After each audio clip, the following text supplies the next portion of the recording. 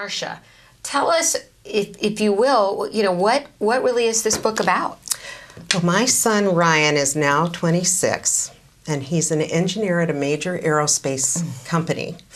And his job at that company, which, if you would have told me when he was this little weird kid going around the house he had this little portable radio that he carried with him everywhere. And he plugged it into every outlet over and over and over again. And, he did every light switch, he did every fan, you name it, he did it. And repetitive behaviors. Yes, a lot of repetitive behaviors and wanting everything to be the same over and over and over again. Right. And if you would have told me he'd ever be doing what he's doing now, I never would have blown you over with a feather. Yes. And to be honest, most of what I did back then was so I could tell myself if I ever had to find placement for him, that, I did everything possible. Right. Thank God for guilt. Yes. Because I probably wouldn't have done half the things I did. But I have to say that as a parent, as I've interviewed so many parents who have gotten their kids to a point where they use a word like recovery or say that they, have left the diagnosis behind, the one thing that I find in common, besides the fact that they've had some measure of taking care of the medical side of kids and some measure of ABA, which we're going to talk about that you did both of those things, is the attitude of the parents is always that and they all say pretty much the same thing, that I determined that I was going to be able to look my kid in the eye and said I did everything that I could have. That kind of will, and you certainly in your book you chronicle that you did everything and then some. Well, I'm always amazed at the moms that I meet because they are so strong and they are so determined. And, I'm going to go to Autism 1 this year, and I'm going to be in the recovery lounge with a group they call the Mothers Determined. Right. Because we're all authors with recovered kids. And, we all did it different ways. Yes. But the kids are okay. Right. The one thing that makes my kid different is he's an adult and he's a proven success. Because, yes, he is. At age 6 or 7 or 8 or 9, I thought he was doing pretty good. And, I might have sort of said the recovered word. But he really wasn't. Right. I thought he was. But as kids get older, the social skills get harder. Yes, the gap widens, as they say, the academic gap and the social gap. This is what I'm finding with Wyatt. Yes.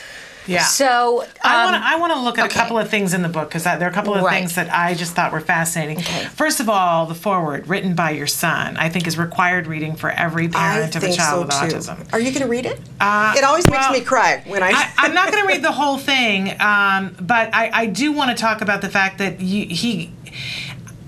one of the things that I loved about your book is how courageous and honest you are, and that you have other people's voices in the book that are not yours, your son, your husband, your daughter, and you allowed them to be honest, and sometimes it wasn't necessarily the most flattering thing for you. And I thought, wow, how brave of you to have allowed that, right? You know what? I've had to put up with that from them for many, many years.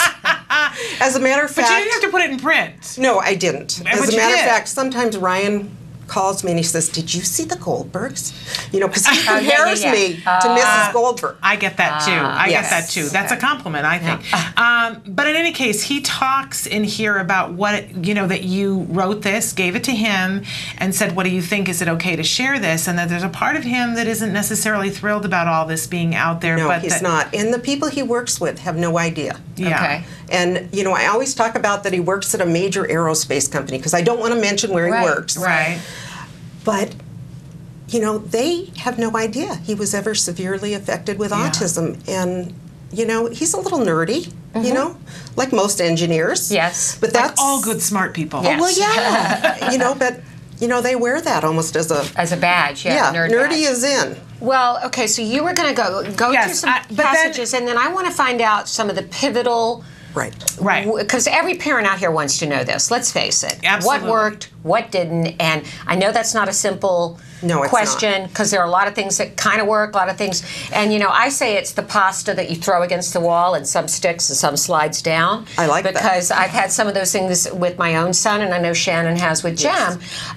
So I want to get to that. But yeah, but one of the quotes that I really had to read because I think you encapsulated, we were talking the other day about how there are different stages of autism for moms, and I think you encapsulated the beginning one so beautifully. You wrote, one of the hardest things to deal with when you have a child with autism is that you don't know the rest of the story.